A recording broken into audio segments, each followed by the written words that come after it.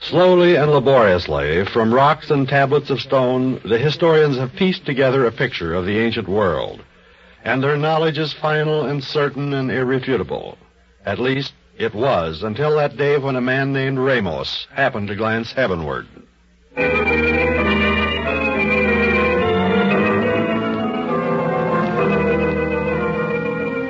For nearly 12 centuries before the birth of Christ, the name of Phoenicia looms large in the history of Western culture. The Phoenician peoples were the traders of the Old World, the navigators, the discoverers of new routes and new lands. But even for such daring spirits as these, the world had limits. Beyond the Mediterranean itself lay the great mysterious sea, and there they did not go. So the historians tell us, and so we have always believed, and strangely enough, we go on believing it, despite the startling discovery that a man named Da Silva Ramos made.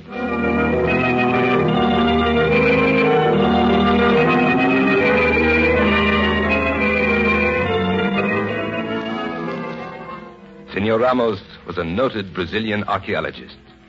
He and a group of fellow scientists were engaged in a research project in the mountains of the Javia region near Rio de Janeiro.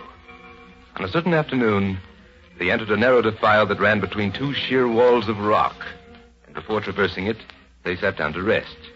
One of Ramos' colleagues sniffed the air. I think we're in for a little rain, Dr. Ramos. It will not come before evening. The sky is still quite clear. We can't see much sky from here. No, but if you look straight up there, you can... Good heavens.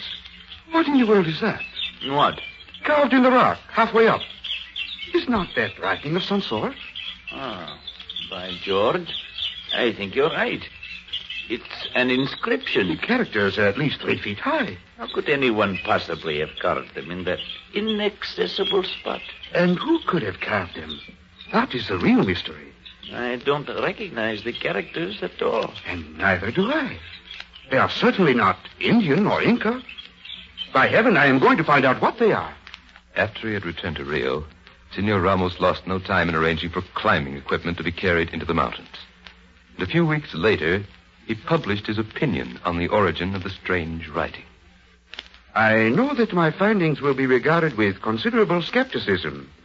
For if I am correct, then the history of the world needs to be rewritten. And yet I have no choice but to state what I believe to be the truth. The inscription I discovered is in the language of the Phoenicians.